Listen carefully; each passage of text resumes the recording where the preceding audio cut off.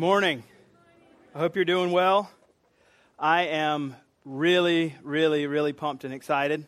Glad you're all here. There's a lot of good things going on this week. So I am super pumped to be here. I've got a paper due tomorrow, which I'm really scared about, but that's all right because 4 days after that, I have a little party for myself as we go down to Columbia and watch the Gamecocks play football for the first game of the season. So I am super excited about this week. I hope you are too. Welcome to Remedy. My name's John Chambers, by the way. I'm the pastor here. If you're here for a while, you hear people call me Fudd. That's not by accident. That's just what my wife calls me. That's what she met me as, was Fudd a long time ago.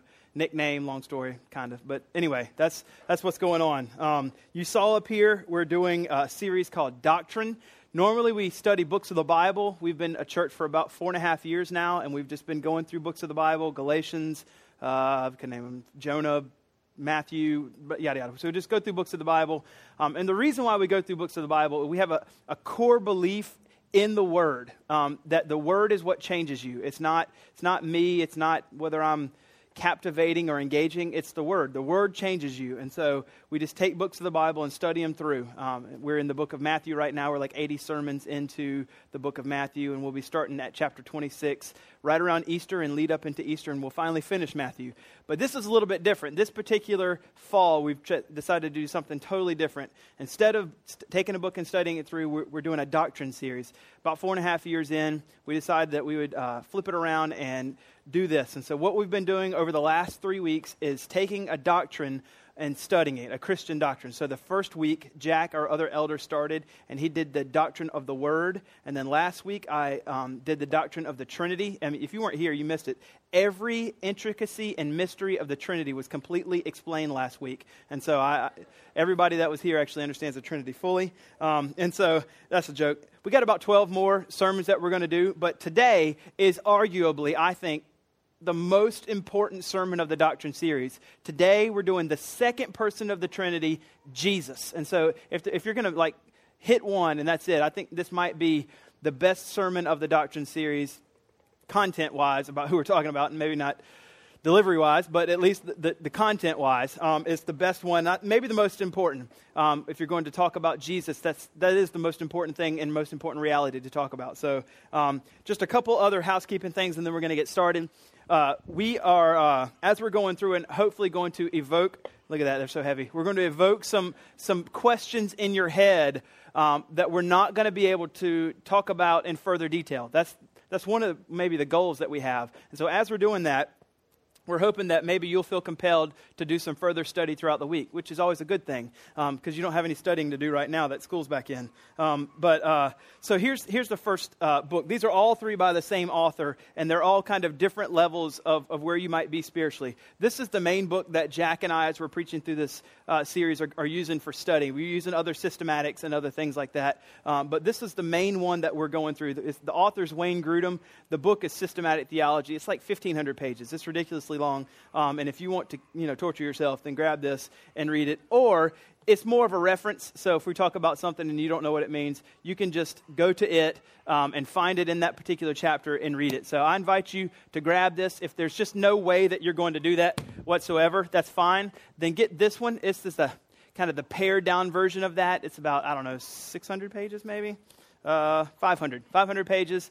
It's that book condensed. And so the 12-year program that we have for elders, they all use this. This is the assigned book. And so maybe Bible Doctrine by Grudem is more your speed. But if not, then Christian Beliefs might be more your speed. This is like the Cliff Notes version, if you will, which is what I would have done, but a long time ago. 20 Basics for Every Christian Should Know. It's really fast version. So hopefully, as we're talking through some of these doctrines, you'll want to grab at least one of these three and be able to dive into and get some more information about the stuff that we're going to be talking about. We're hopefully going to talk as much as we can and say as much as we can about every doctrine, but we can't do them exhaustively. We can't understand everything there is to know about it. So besides last week when we did it for the Trinity, we nailed that one. But anyway, so what we're going to do is study Jesus today. We're going to look at the person of Jesus. And so I'm going to pray before we get started. As we're praying, if you want before we start praying, you can open up to Colossians chapter 1. We're eventually going to get to Colossians chapter 1, starting at verse 15. But before we do that, I'm going to talk a little bit about some historical understandings of Jesus, and then we'll get to Colossians chapter 1. So let's pray together. God, we thank you so much for today. We thank you for this time that we can come here and study your word. I thank you for this gift that you've given me to be able to talk about Jesus, the most precious reality in my life and really the entire world. I pray that you would help me today to speak with precision. I pray that you'll help me to speak truth. God, all the things that would be helpful in this particular service to say, that you would help me say those things, and the ones that wouldn't, or maybe it's things I said last service that wouldn't be helpful for this service, you would keep me from saying those. Fill me with the Spirit. Fill all of us with the Spirit. And God, give us hearts and minds that can truly start understanding who Christ is, and may we be changed by it. God, that's what we want. That's what we're here for. We want to know Christ more deeply and more intimately so that we can serve him more passionately. Do that this morning. We pray this in Jesus' name. Amen. So, if there is a sermon that I would over-prepare for, which I think would be a good thing, it would be the sermon on Jesus, and that there's no doubt that I have definitely over-prepared for this sermon, and so I have been trying to pare it down, and I've deleted a whole bunch of stuff, and so hopefully we're going to fit into the allotted time. We did, because we're meeting right now, last service, so we're going to do that today. But if you feel like it's too much, it's okay. Like, just come talk to me afterwards, and we'll explain stuff to you if it's too much. So today we're going to be looking at Jesus, and of all the historical figures that's ever lived in the world, no one has been more loved or more hated than Jesus. And I think that whether you're a Christian or a non-Christian, that statement has to be true. If you're going to be consistent with what your belief system is, you either have to love him or hate him. You can't do either. You can't kind of be apathetic and indifferent. As a matter of fact, Jesus warns against that in Revelation 3:16. He's writing to the church and he says, I wish that you were neither hot nor cold, but that I wish that you were not lukewarm. But because you're lukewarm, I'm going to spit you out of my mouth. Now, the goal of me, of a pastor preacher, is that you would love Christ. That's what I'm shooting for, is that all of us would be kind of captivated and brought in together to see the glory of Christ, and that we would love him and see him as the most precious reality in all the world. That's my goal today. But when you think about Christ historically over the last 2,000 years, no one has been more loved or more hated than him. And I should submit to you that we cannot leave here or be indifferent to him. I think that's just completely inconsistent. So it's not surprising that since this is true, he is the most famous person in all of human history. Religious leaders rise and fall and fade out of existence, or fade out of knowing who they are. But Jesus, that is not the case. More songs have been sung to him. More artwork has been created of him. More books have been written about him than any person that has ever lived. Our calendar is based off his life. And so naturally, if this is the case, if he's the most important person in all of human history, then he's going to have fans and he's going to have foes. Now, the information that we get about Jesus comes from all different kinds of places. Whether you are a Christian or not, you've heard it from all kinds of different places, from television, from movies, from the History Channel, from Sunday school felt boards whenever you grew up. We've had all kinds of different ways, from hearsay, which usually that's not true information. So we've heard it from all kinds of different places. But the goal today is, instead of trying to think about all those kind of secondary places, we want to drive into the primary place, which is his word, and know him today. So the goal here today is that after you leave today, that you would know more about Christ. Now, if you here last week, we talked about the Trinity, and I had several applications. I had 5 different applications based on our understanding of the Trinity, how it should inform the way we live. The Trinity's always been in community. Therefore, the most consistent thing that we can do in reflecting the Trinity is that Christians must be in community. If you're not in a Christian community, you don't accurately reflect the Trinity, etc. So, but today, there's not really some direct applications in knowing Christ. Here's why. The goal today, the only goal I have, is that you would know Christ more intimately and more deeply. And I just think that if I do that, if the Lord would grant that after today that we would know him more intimately and deeply, I don't need to give you an application. I don't need to say, so therefore you should. Here's my example. I use this often, and so forgive me when you've heard this for the 100th time. Whenever you get married to your spouse, and some information, some new thing that's just awesome about them is presented to you that you find out that you know more about them, the application doesn't have to, somebody hasn't to come and whisper in your ear, therefore, you should love them more now. You should serve them more now. Like, no one has to come and tell you, now that you know this amazing thing about your spouse, now that you should go do this. And so, the same thing I think is with Christ. Now that we know something more awesome about Christ, and everything about Christ is amazing. There's not like, oh, yeah, okay, I could take that detail, throw it out the window, whatever. Like, it's about Jesus. It's God. So everything there is to know is amazing. So therefore, I don't think I need to say, so you should love him more. So you should serve him more. So you should be more humble. So you should, I just don't feel like there's application needed for that. If your heart becomes inflamed with love for Jesus, I think you just want to do those things. No one has to tell you. So my goal today then is just that you would know Christ more deeply and intimately, and I think that you'll know what to do.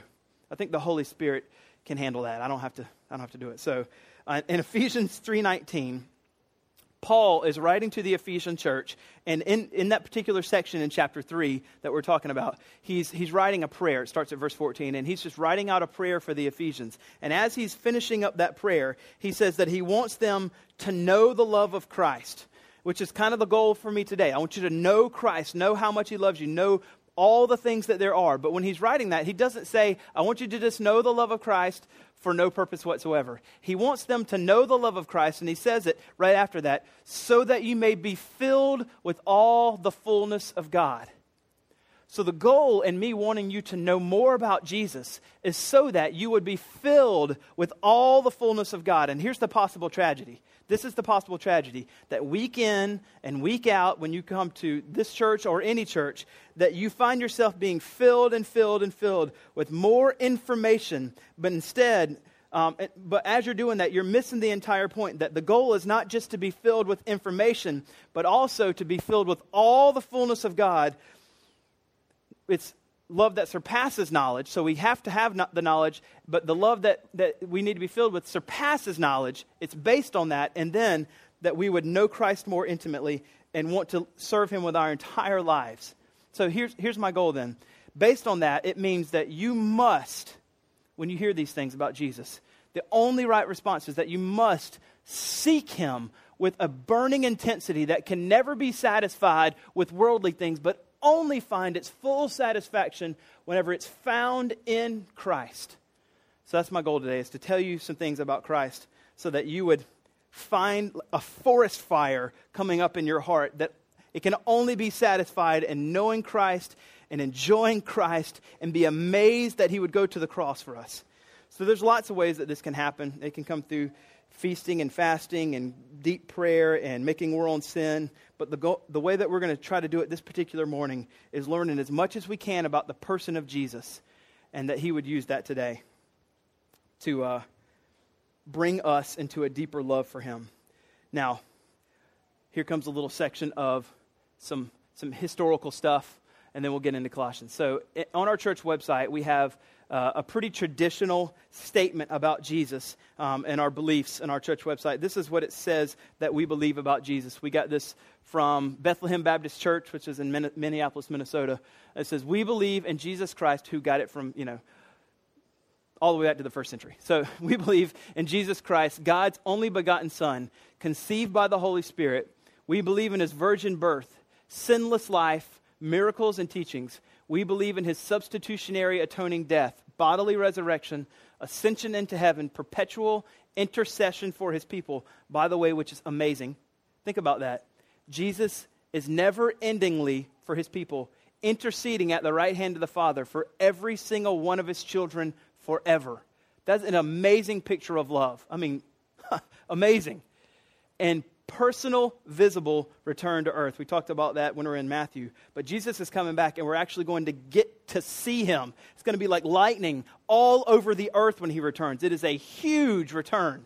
So we believe all of these particular things. So what I want to do in the next 5 minutes or so is explain some of the things that are said in that to help us understand the importance of almost all of those pieces. So if we want to take all that and kind of summarize it into a short little essential statement, this won't be on the screen, but if we want to summarize all that, it's this. We believe Jesus is fully God and fully man in one person and will be so forever. Just a simple little statement. We believe Jesus is fully God and fully man in one person and will be so forever. So last week when we were talking about the Trinity, we said that we believe in one God, one essence, and three persons. Now we're taking that second person of the Trinity and we're saying that we believe he's one person made up of two natures, 100% God and 100% man. So we believe that Jesus is 100% God, fully man, that's one nature, and 100% man, that's the other nature, and that he's still one person, and he will be this 100% God, 100% man forever. He'll be that forever.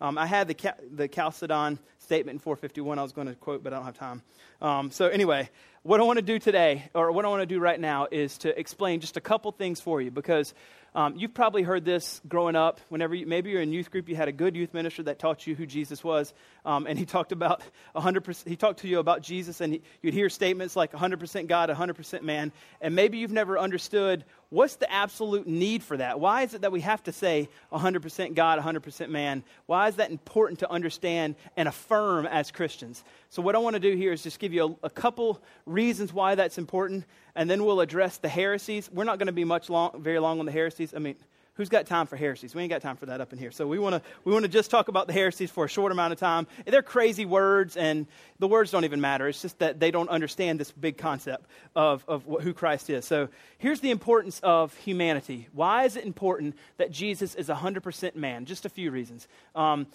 helps us understand the virgin birth. The virgin birth, we believe that he's 100% man, that he was actually conceived of the Holy Spirit, but still born of the Virgin Mary, and that whenever he came, he was born, because he's of the Virgin Mary, he's still 100% man. But when we're talking about the virgin birth, we have to understand that he had to be conceived of the Holy Spirit. He couldn't have come from a man and a woman, or else, if that was the case, he would have been born in sin. So the reason why we have to say we affirm the virgin birth is because his sinlessness is preserved. Let me explain to you. So way back here, on this side of the stage is always creation. So on this side of the stage is creation. You have Adam and Eve walking around in the garden, sinless, nothing's going on. One rule: don't eat a tree. Like, don't eat the fruit of the tree. One rule, and they break it. And so Eve goes up, and her passive husband standing there like, I wonder what's going on. She's just eating it. So anyway, that's another rabbit trail. So there they are. And as soon as they eat the fruit of the tree, it's an apple, you think, but I don't think so. Or else, never mind. So you've got this fruit of the tree. And as soon as that happens, all of a sudden, every person that's born in the line of Adam is now born with a corrupt human nature. We believe that sin entered the world at that particular moment, and every person that's in the line of Adam now is born with a corrupt human nature. Therefore, down the road, whenever Christ was born, if he was fathered by a man, then Jesus would have been born with a corrupt human nature, and he would not be sinless, and he would not be the perfect sacrifice on the cross. And so we have to say that he was conceived of the Holy Spirit by the Virgin Mary, and she gave birth to someone who was 100% man still, but by a virgin, because he couldn't have been fathered by someone born in the line of Adam, or else he would have been born into sin, and that's not a perfect sacrifice for us. So that's the first thing. The next thing is the atonement. He has to be 100% man to be able to properly atone for our sins. In other words, to make it really simple, God couldn't have come as a horse and lived a perfect life, and a horse be killed on the cross in order to save man. It had to have been a man. He couldn't have come as anything else. So certainly, Hebrews 2, I got to stay focused here. So he had to become as a man. The reason why, one of the verses that we know that's the case from is Hebrews chapter 2. It says this: "For surely it is not angels that he helps. He didn't come to save angels or anything else. He came to save man. For surely it is not angels that he helps, but he helps the offspring of Abraham. It just means, another way to say, he came to save man, not angels or anything else. And so since he came to save man, therefore, he had to be made like his brothers, like man, in every respect, so that he might become a merciful and faithful high priest in the service of God. And here it is. He had to be made man in order to save man, in order, right here in the very end of 17, to make, big word, propitiation for the sins of his people. He had to be made man in order to make propitiation. In other words, that's just a big word for saying the wrath absorber of God. Whenever God poured out all of his righteous anger on Jesus on the cross, the only one that could have done that should be a human. Like, there's no reason for it to be anybody else. It had to be a human. That's why Jesus became man. But he wasn't just like us, a man. He was the perfect man. So he was the perfect and only person that could absorb all the righteous anger that God had on us for our sin. So it's absolutely, absolutely important that Jesus, in the atonement, was human, that he became a human in order to save us. The old historical church history ways of saying it was, he had to become that which he wanted to save. That's just the way they used to say, he had to become that which he wanted to save. So he wanted to save man, so he became man. Hebrews 2 tells us that. Another thing about the importance of his humanity, and this is awesome, is that whenever the incarnation happened, that's whenever he became man, 2,000 years ago. Before that, he was just the second person of the Trinity, God of Spirit. You couldn't see him. And 2,000 years ago, he entered into human history, became a man as a baby, and grew as a man. And then whenever he died on the cross, this gets a little bit crazy. So he's 100% man and 100% God. His 100% human nature died, but the 100% God nature did not die. But then he was resurrected. The power of God, his 100% part of God, raised him from dead. And now he lives in heaven. This is the most important part, as still a human. It wasn't like after he died, he existed, he stopped being a human, and now he's back to being the invisible God that we can't see. So here's the best part about this, is he will be a man forever. When we get to heaven, we can't see God the Father, we can't see God the Spirit, but we can see Jesus. So when we get to heaven, and I think this is just awesome, like, we're visual people. We like to see. God has made a way that when we get to heaven, we can visually lay eyes on Jesus, our Savior, our God, and be able to finally, in some capacities, with some of our senses, take in the glory of God in some ways that we can know that who God is and see. That's our Savior. That's God, the one that's been existing from eternity past. We worship him. So he's always going to be a man forever. He didn't temporarily become a man, and then but instead, he's always and will always be now a man, forever fulfilling the office of prophet, priest, and king in heaven, as we saw, interceding at the right hand of the Father forever. The next one is the importance of deity. Why is it important that we say Jesus is 100% God? Just a couple things decently fast. Number one, it's all over the Scriptures. Like, all over the Scriptures, Jesus claims to be God. So it's important that he be God because he said he was God all over the Scriptures, and we believe this to be the Word of God. So if it says that he's God, and we believe this to be the Word of God, it's just important that he's God, if that makes sense. The next one is this. Not only is it necessary for him to be human, he had to become that which he wanted to save. Not only is it important that he's human, but it's also important that he's 100% God in the atonement. Here's why. Only someone who is infinite God could bear the full penalty for all the sins of those who would believe in him. So if someone of us tried to get on the cross and absorb all the wrath of God for mankind, we wouldn't be able to do it. Only the infinite can absorb the full wrath of the infinite and really, truly atone for sins. So it has to be also not only that Jesus is 100% man, he had to become that which he wanted to save, but also that he's 100% God, because only the infinite could absorb the righteous wrath of the infinite. So he's one person made up of two natures, 100% God and 100% man. It's important that we understand both of those. Now, we don't have too much time for the heresies, but all the heresies basically come from a misunderstanding of that.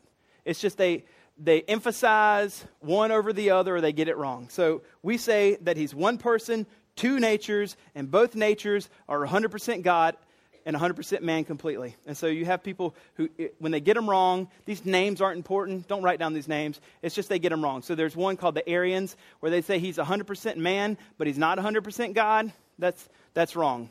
That's present day Jehovah's Witnesses and Mormons. They think that Jesus had a creation point, and that he's 100% man, and that he's not 100% God. He became either God or something. And then there's the reverse. There's people that say he's 100% God, but not 100% man. That was more prevalent in the 1st century, 2nd century of the Docetists and the Gnostics. Basically, they just thought all flesh is evil, so therefore God can never be flesh.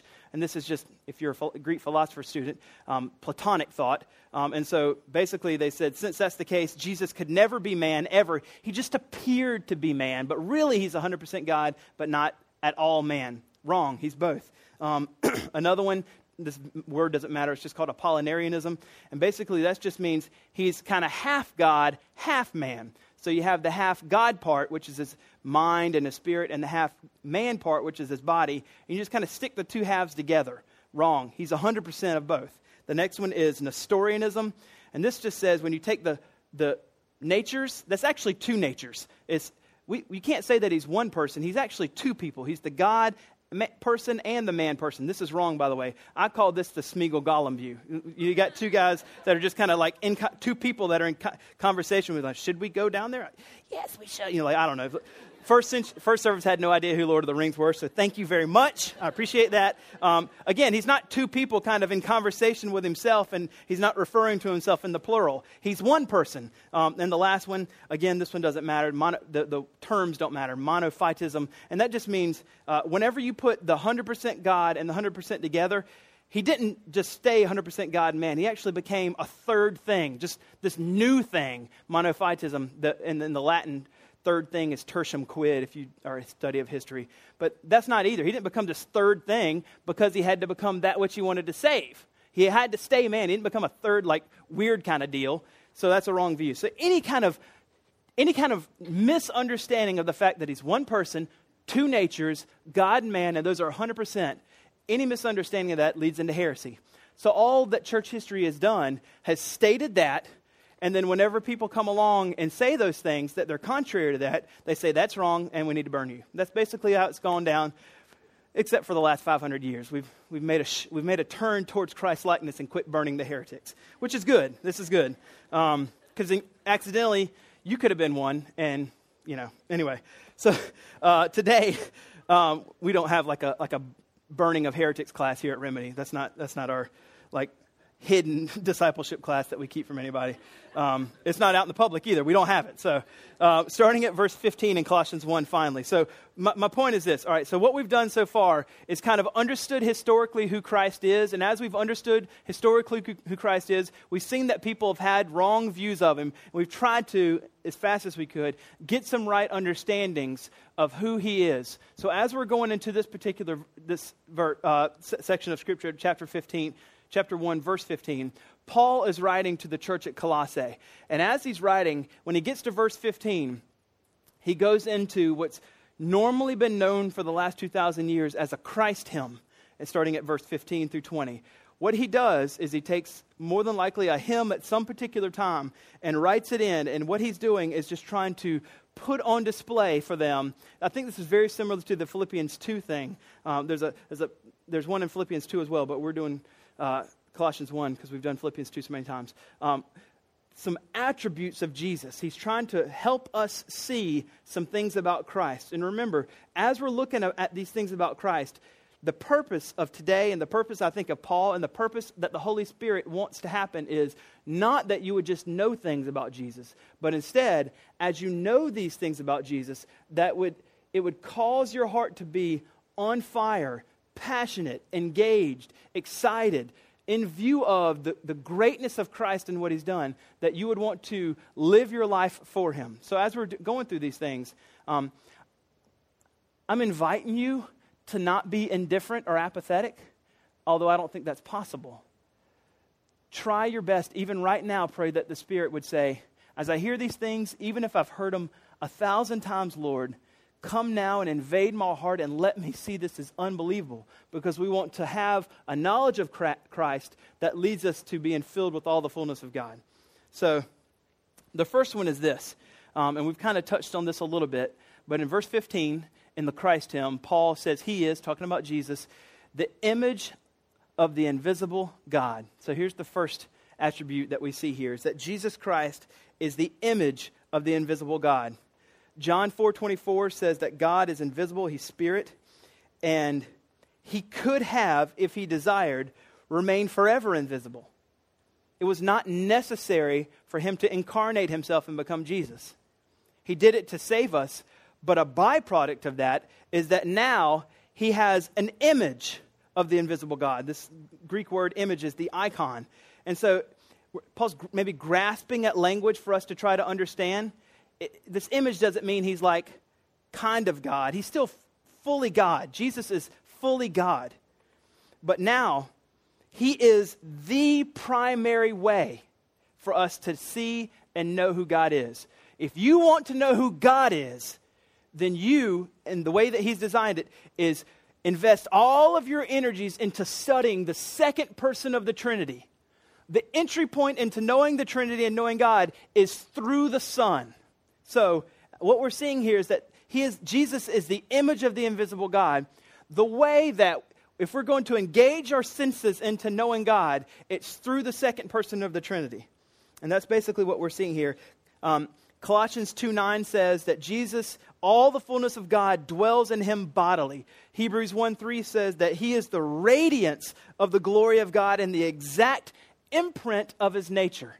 Now, I know that you can't see Jesus physically right now. I'm aware of that. One glorious day we will see him, and it will be unbelievable where the finite in some way tries to take on the infinite forever. Just an amazing thought. But we can see him in his word. He has created a way that we are able to see him in his word. John 1 verse 18 says, no one has ever seen God, the only God who is at the Father's side. He has made him known through Christ. So in the incarnation, God is now able to be seen and known in some kind of way. He's been able to be seen and known. And now everything that's possible that we can know can be seen of God, his righteousness, his goodness, his wisdom, his power. Everything that we can know is shown to us in Christ. Therefore, we should pursue Christ through Christ in every possible way that we can.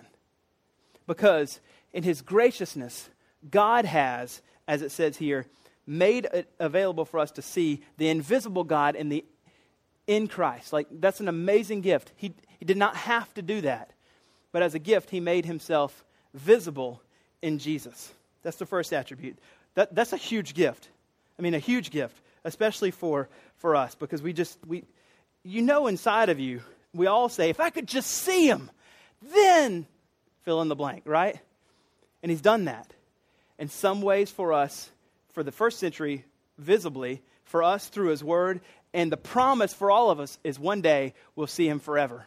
This is just a side note. I didn't say this in the first service, but I think this question sometimes comes into our head, and Edwards answers the question. The question is, just feels like it's going to be boring in heaven. Like, won't I eventually get tired of seeing there he is again, still looks the same. Jonathan Edwards says this. I'm going to rephrase it and probably brutalize it some, but this is basically what he says. The finite mind can never grow tired of taking in the infinite. He's infinite. So every day that we wake up, there will be new mercies that the infinite is able to give to us to increase our joy. Won't the joy ever run out?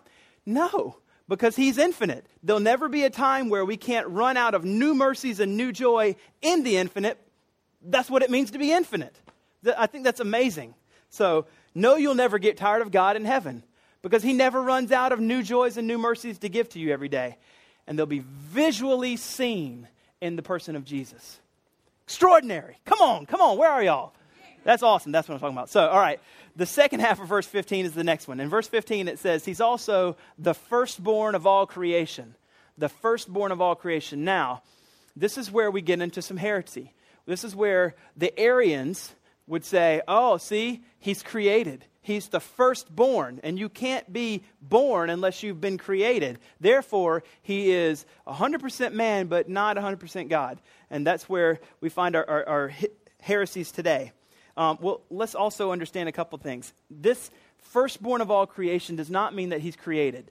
The best thing to do whenever you're looking at a verse that seems to be like, I don't understand that, the best thing, it's called hermeneutics. It just basically means the proper way to study the Bible is back up and get the whole picture of the Bible if it's trying to tell you.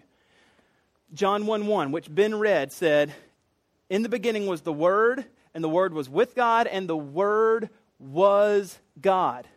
So we're seeing in countless other texts that Jesus has been God. In order for you to be God, you have to eternally existed from the past always, and the future, obviously. So when we read firstborn of all creation, we need to ask ourselves, what does that really mean? Because it's not saying that he was created.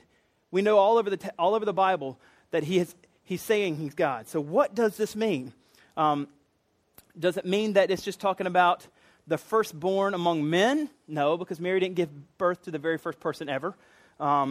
So what does it mean to say this? And this is what it means. When we're talking about the firstborn, it should be up here, number 2, the relationship with God the Father is one of submission. A characteristic of Jesus is that the relationship between the first person and the second person of the Trinity is Jesus is submitting himself to the will of the Father.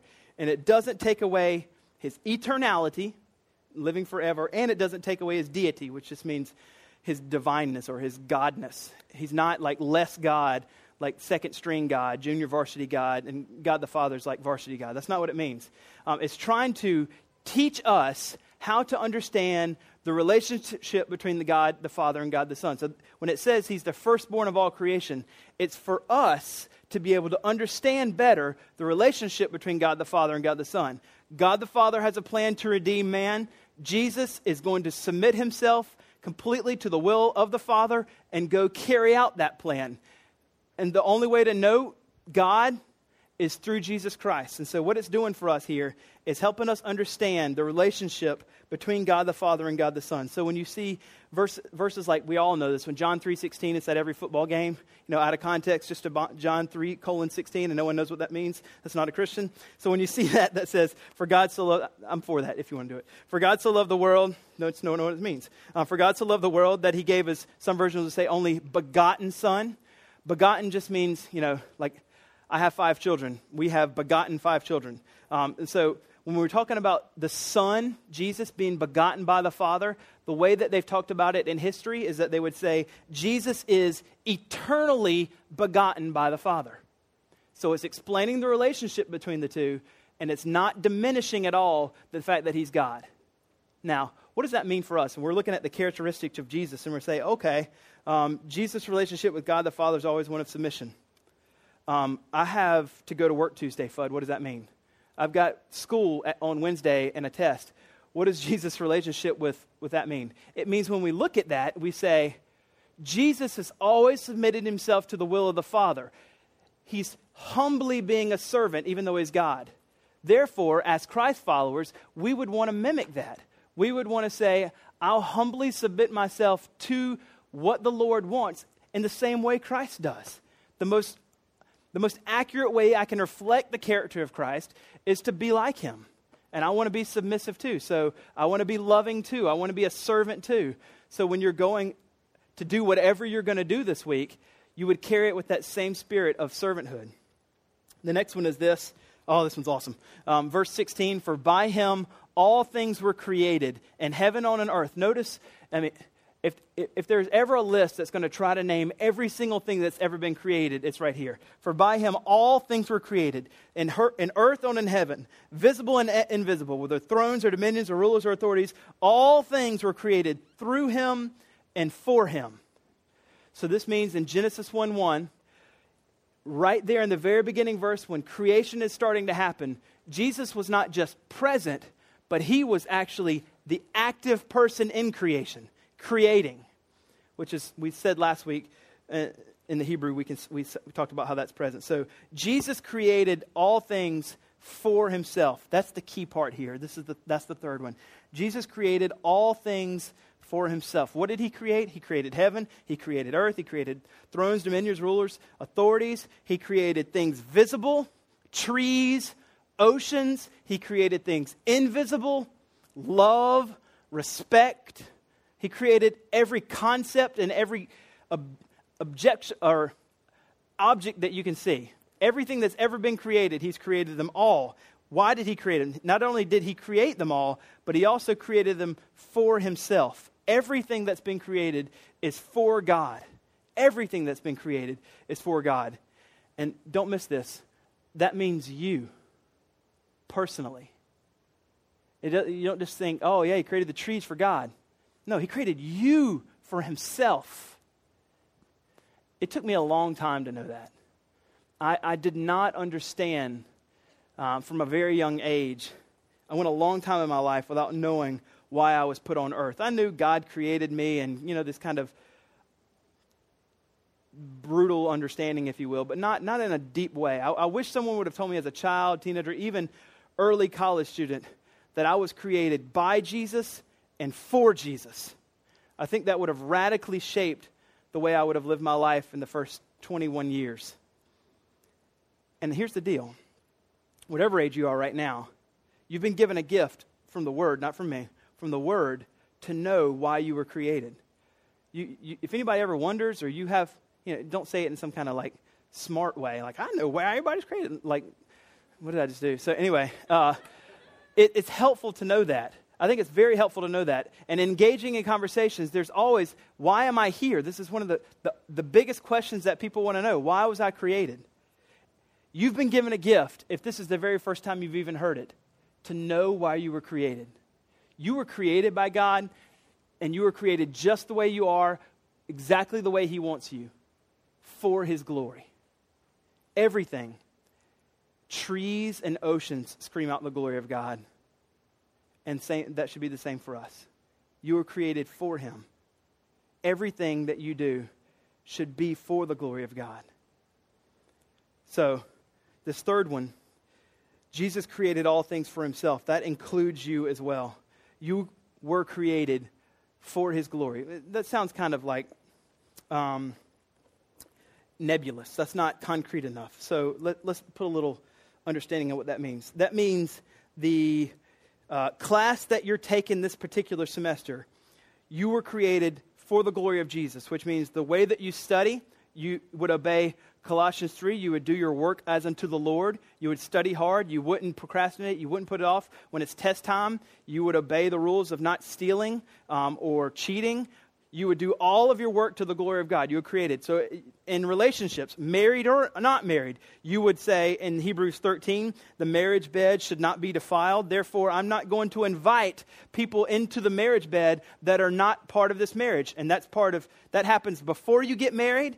You can invite people into the marriage bed through premarital sex or pornography, or even after you're married through adultery or same thing, pornography or whatever. That means I was created for God. This marriage, this husband and wife bringing it together, which is supposed to be reflecting Christ in the church, is for him. This marriage is for the glory of God. Therefore, everything God has to say about marriage, I want to accurately reflect that and give him glory by obeying everything he says. We could apply that to every single situation. So when we say you were created for the glory of God, it means in whatever situation you're in, you want to most accurately reflect what would be the most Christ-like thing to do. And I'm saying that intentionally, because I'm not trying to say, you need to follow the rules. I mean, following the rules just isn't fun. And it just doesn't have to engage the heart.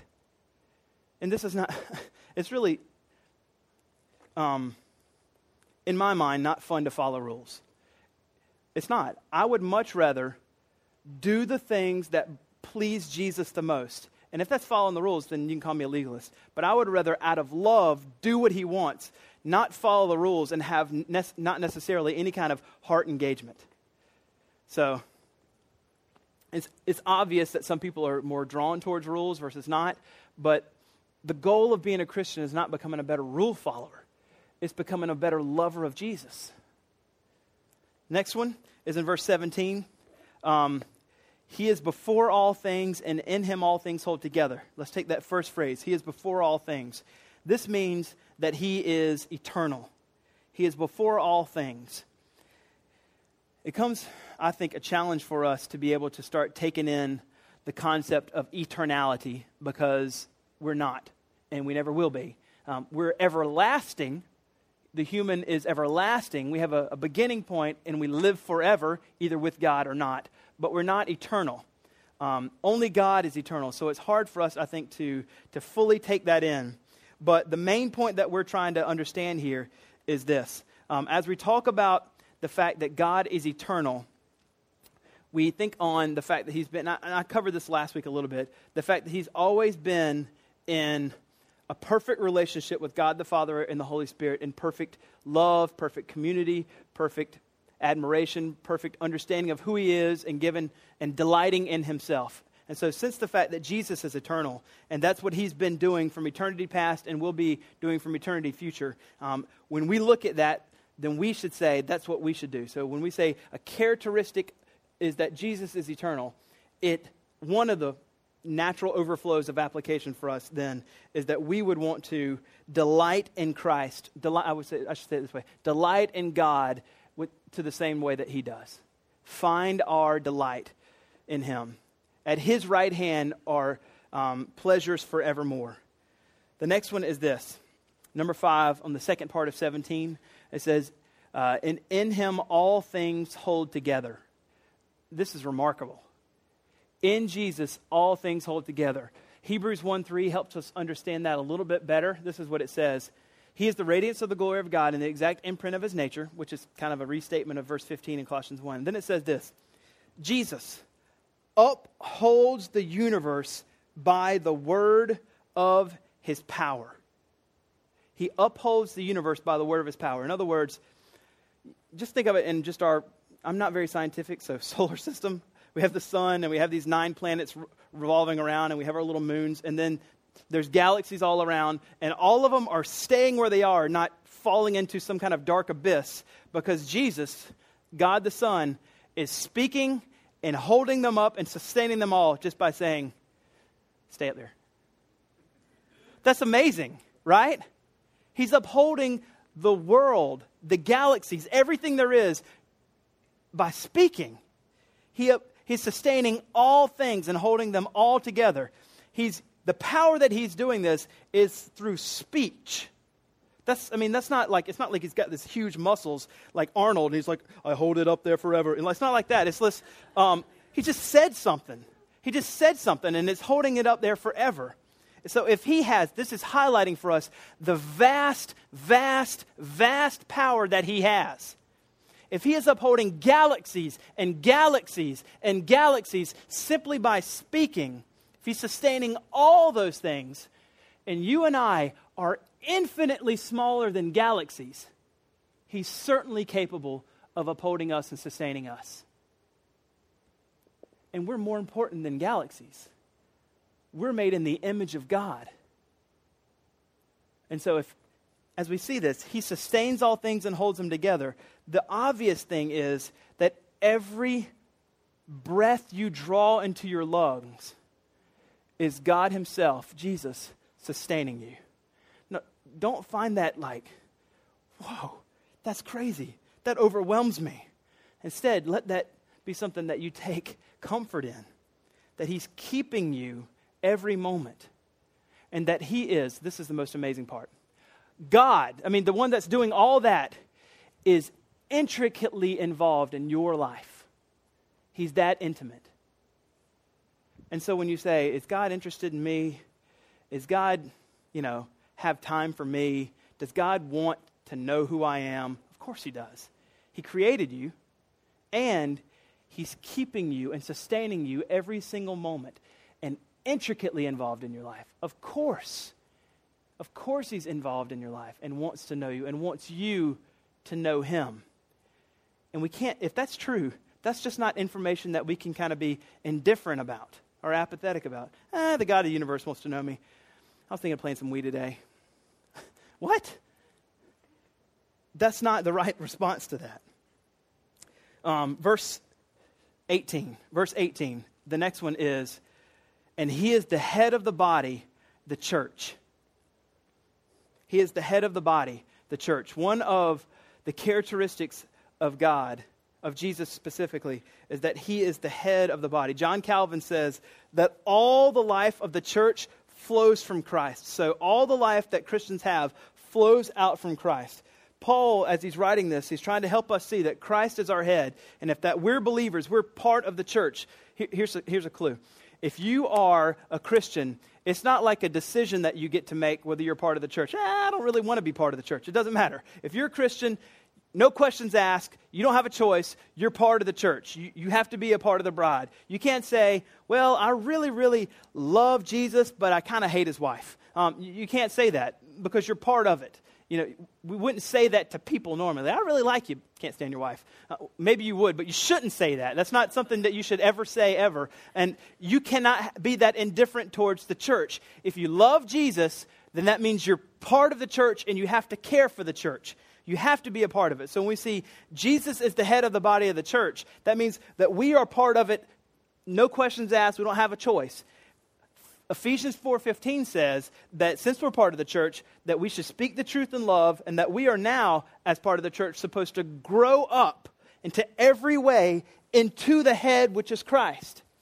So there's a necessity, since Jesus is the head of the church, there's a necessity, a command, if you will. And again, I don't like to just throw out commands too much because I feel like we're like, commands, no, get them away. But there's a command, if you will, that says, you must now, as a follower of Christ, part of the church, you must grow up into Christ.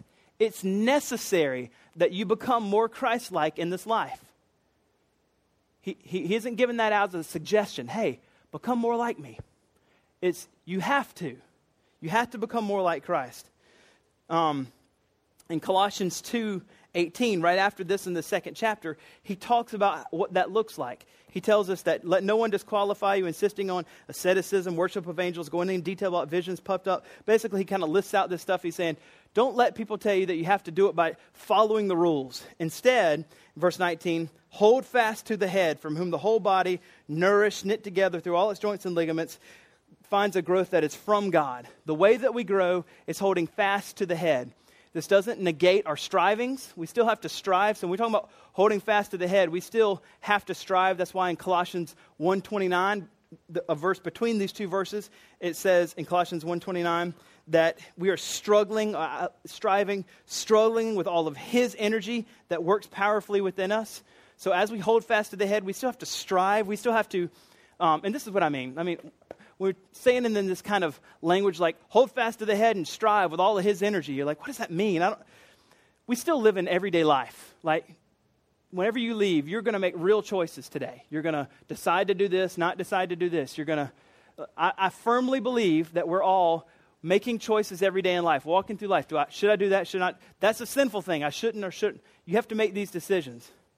And so since we're in the real life where we make real decisions, and it has to be things that either glorify God or would be a sin that we would later repent of, we have to strive with all of his energy, holding fast to the head, that when we have these choices, this real decision, that we say, God, I want to strive here. I want to give you glory. I want to hold fast. I want to grow up into you. And so this thing right here, whether I should do it or not, I want you to, I know that I shouldn't, but I also want you to fill me with the Spirit and give me the power to say no to it, or give me the power to avoid it, or if this is the right thing, give me the power to do the right thing and just not be passive and not do the right thing.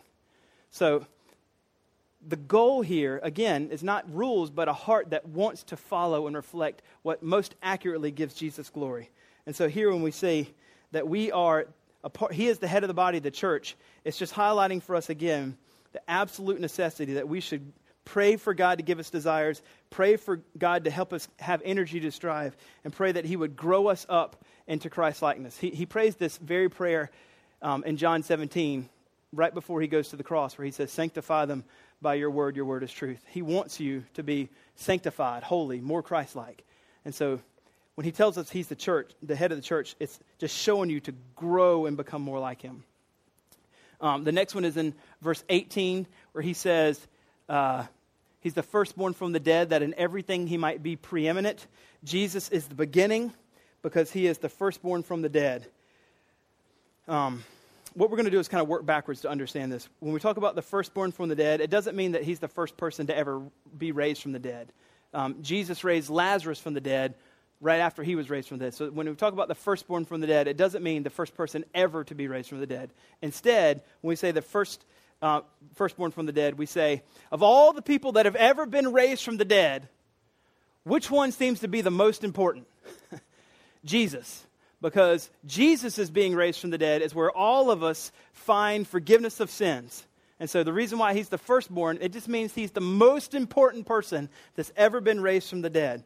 And because of that, then, he is the beginning. He's the first one, so that everything he might be preeminent. This word preeminent just means supreme first place. Like, there's no question about it. No one is ever going to be better, ever. He's preeminent, supreme first place. And this is where you could insert the obvious sports illustration of Michael Jordan or Jadeveon Clowney or whoever, right?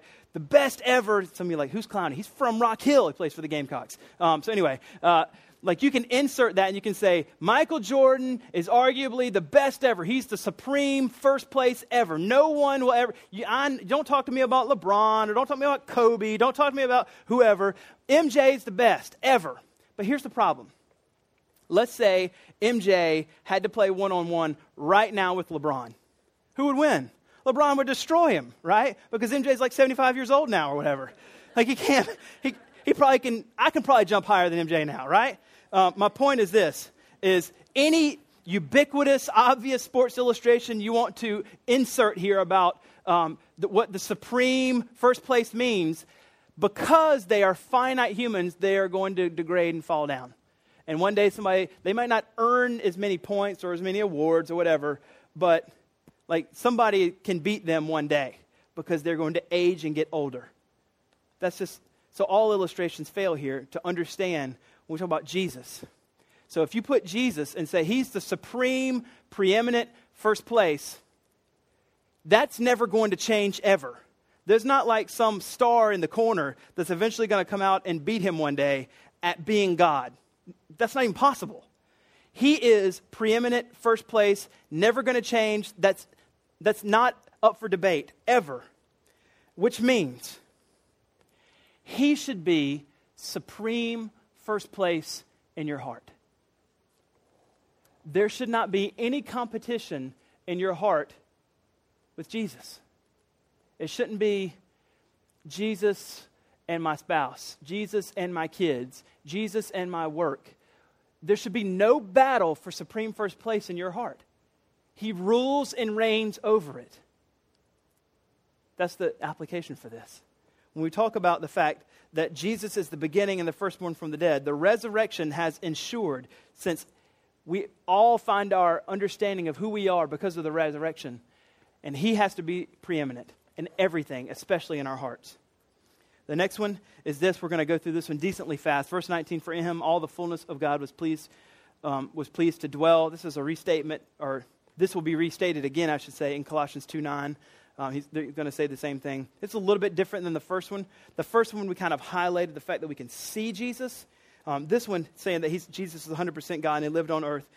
And because he was 100% God, he was also completely righteous. And the only thing I want to say about this one, about him being completely righteous, is this. Because God's righteous, because Jesus was righteous and was God, you can trust that you will be forever forgiven. Meaning this. Because he's 100% righteous and 100% God, never sinned, whenever that righteousness is given to us, whenever we say, God, I confess my sin, I trust you for my Savior, I believe that you died on the cross for me, would you please forgive me, come into my life? What happens is there's righteousness that's then counted to us. That righteousness that's counted to us is the righteousness of Christ. Therefore, he has to be 100% God, completely righteous. If he was not God, the righteousness that would count to us would be some kind of imperfect righteousness. And then we're all going to hell. So it has to be that he's 100% God, and the righteousness that he imports into us is 100% righteous. So the thing that we talk about here is just that we're highlighting the fact that he has completely forgiven you. There's not anything outlying. All you know now is mercy from God when you confess your sin and repent and trust Christ. Every sin ever that you've ever committed and will commit is completely forgiven and counted now, hidden in Christ. That is extraordinary news. For a sinner like me, amazing news. I can't comprehend myself being apathetic or indifferent towards that. This is the last one, and this is my favorite one. So, all right, let's all, don't stand up, but pretend you're standing up and you're loosening yourself up, because this is the best one. We all need to revive ourselves for this one, all right? This is the best one, I think. Well, they're all awesome, but this is my favorite. So verse 20, it says, so all the fullness of God was dwelled in him, and then it says in verse 20, and through Jesus he was pleased to reconcile all things, whether on earth or in heaven, making peace by his blood on the cross. So the last one is this. A characteristic of Jesus, that he is the reconciler of all things. All things. When we hear that, we're like, what does he mean by all things? Does he mean the earth and everything, or is he just talking about people? Like all the, because we don't call people things, we call them people. I think it's everything. We've talked about this before when we talk about the gospel being not just that he's saving man, but that all of creation, when Adam sinned, all of creation's now been groaning. That's why we have cancer. That's why we have earthquakes. That's why we have all these things. And all of creation has been groaning, wanting to one day be reconciled. And so right here, he's talking about all of creation being reconciled and human hearts that are sinful are being reconciled and brought back to God, now experiencing peace with God. How's that happening? How are we experiencing peace? It says right there, by making peace by the blood of his cross. By the blood of his cross. This was who we are before God. Ephesians chapter 2, verses 1 through 3 says this, that every person that's ever existed before Christ was dead in their trespasses, and they once followed the prince of the power of the air. That means they once followed Satan. Everybody did that before they came to know Christ. And if you are still not a Christian, you still do that. And it says, among whom we all once lived, doing that, following the passions of our flesh, carrying out the desires of the body and mind. We were all by nature children of wrath, like the rest of mankind. Now, you read that and you say, that is awful. That sounds so terrible. I didn't want to come here and you depress me. Here's the thing. The other side of that, like verse 4 says, but God, biggest but in the Bible. Like the rest of it is amazing, amazing, amazing news. And to be able to understand that, you have to understand how bad it is first. And so then you have how extraordinarily amazing this gospel, which is that God reconciles us through faith. And so what he's done then is, because that was our condition beforehand, Christ said, I'm going to go now and reconcile all of man and all of earth, all back to God. I'm going to do it by going to the cross. All of God's righteous anger will be poured on Christ, and now all we'll ever receive is forgiveness. We've been reconciled. The cross has reconciled us back to God, and now we can enjoy our relationship with God forever. Forever. And here's the thing. If you don't see this message of reconciliation back to God as the most precious, beautiful thing in the world, if you are just indifferent to that and enjoying your relationship with God, you most likely have not seen it. It means that in some way you have either A, know you're not a Christian and are willingly walking away, or B, somehow fooled yourself into some way of thinking that you are just because you attend church. But this message is not something that we can be apathetic towards. When this message comes and the beautiful reality of we were once on a pathway towards hell, and now that's completely erased, not by any work of us, but by sheer mercy and grace, that he would take us off that path and direct us towards being reconciled to God forever. And now we never experience wrath, and we only experience love by the only person that knows how to love us the best. 1 John 4:7, God is love. The only right response is, I can't believe that. That's the best message I've ever heard. That's the most extraordinary news ever. All I want to do is live my entire life for him. God, captivate my heart daily with that truth so that I would preach that message to myself and most accurately reflect the most passionate heart towards you that I can. We would never just find ourselves indifferent to that. And if we do, I'm not sure that we've understood it. And I'm not trying to discount for moments of, the roller coaster. I understand that the Bible speaks to those things. But the overall trajectory of our lives is an upward one towards knowing Christ, towards enjoying Christ.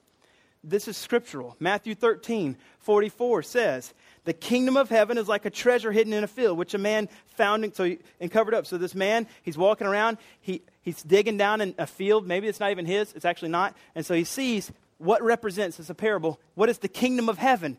This is forgiveness forever to know God. And it says, in his joy. It doesn't say, well, he figured out heaven. So he's got to go, obviously go to heaven. Not hell, where it's hot and terrible. It says, in his joy, he goes, and it says he sells everything he has. How much does that field cost? It costs everything I have. I'm going to sell everything I have so that I can come back and I can buy this field. That's what it says in Matthew 13:44, representing for us that whenever we think on this beautiful relationship with Christ, that we must in the same way be willing to abandon all that we have that captivates our hearts away from Christ and say, I don't want any of that stuff. All I want is Christ. To be reconciled to Christ should be our highest joy ever. So unbeliever, pray right now that you would be reconciled. Trust what he's done for you and say, yes, Lord, reconcile me. I want to be forgiven. Believer, pray that it would be your highest joy, ever increasingly until you go to be with him in glory. We have been reconciled to him.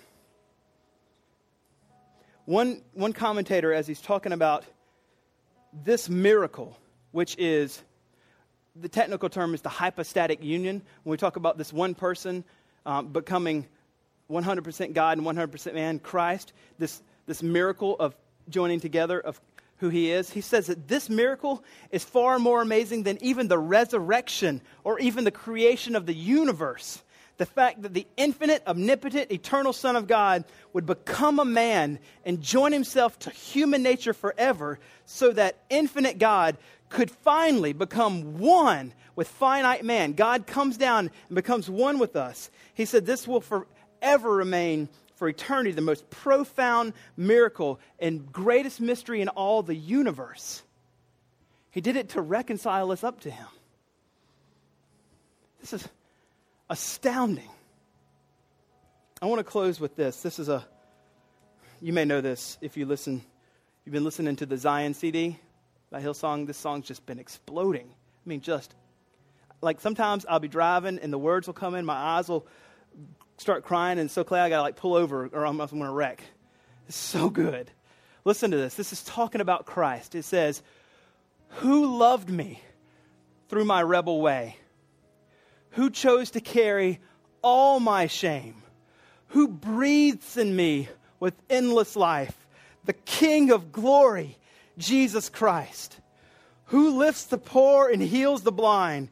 Who trampled death for all mankind? Who stands for all with arms stretched wide?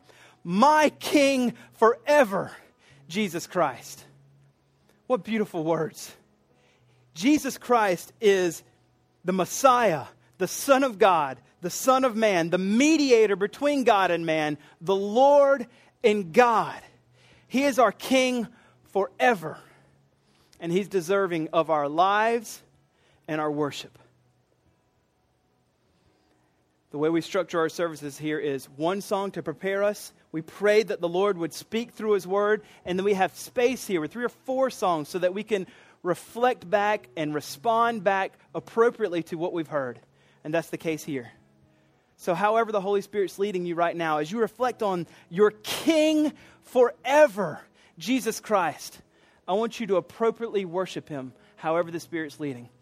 As you hear this message about the King forever, Jesus Christ, if you don't know him, if you would say, what you've said is not what I've heard. I've heard rules. I've heard you got to get in line, and if you don't, you go into hell, and it's just all blah.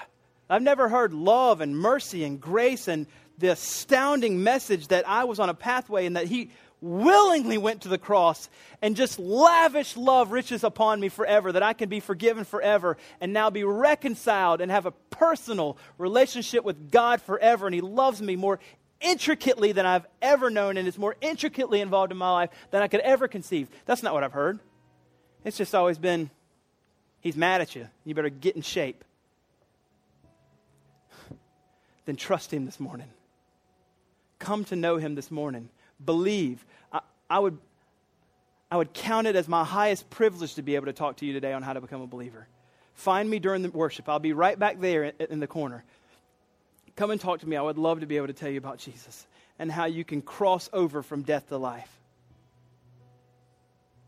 But whatever he's leading, and we go into our time of worship, here's the thing. For Christians, I am confident of this, that as we go into our time of worship, the way that you can most accurately reflect what he's done for you would think, what am I going to worship like in heaven?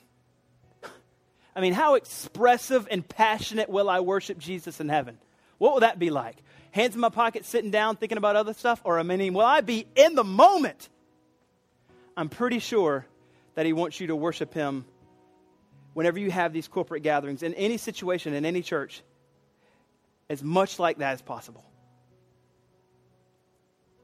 So as the Holy Spirit's leading, I'm not saying like go crazy. I'm saying as the Holy Spirit's leading, worship that way that he's wired you. And if you don't know Christ, I'd love to talk to you. I'll be in the back. I'm going to pray, and Ben will lead us in a time of worship. Let's pray together. Dear King of glory, Jesus Christ, who rescued us in our rebel ways, open arms accepts us because of your blood shed on the cross and reconciled us back to you. Dear Jesus, we love you. Forgive us. Forgive us of indifference. Forgive us of apathy. May it never be that this is the case of us. I pray that as we've heard knowledge about you, that it would drive us to know you more deeply and more intimately. That we would be filled with all the fullness of God. We love you, Lord. Be with us now as we worship. We pray this in Jesus' name. Amen.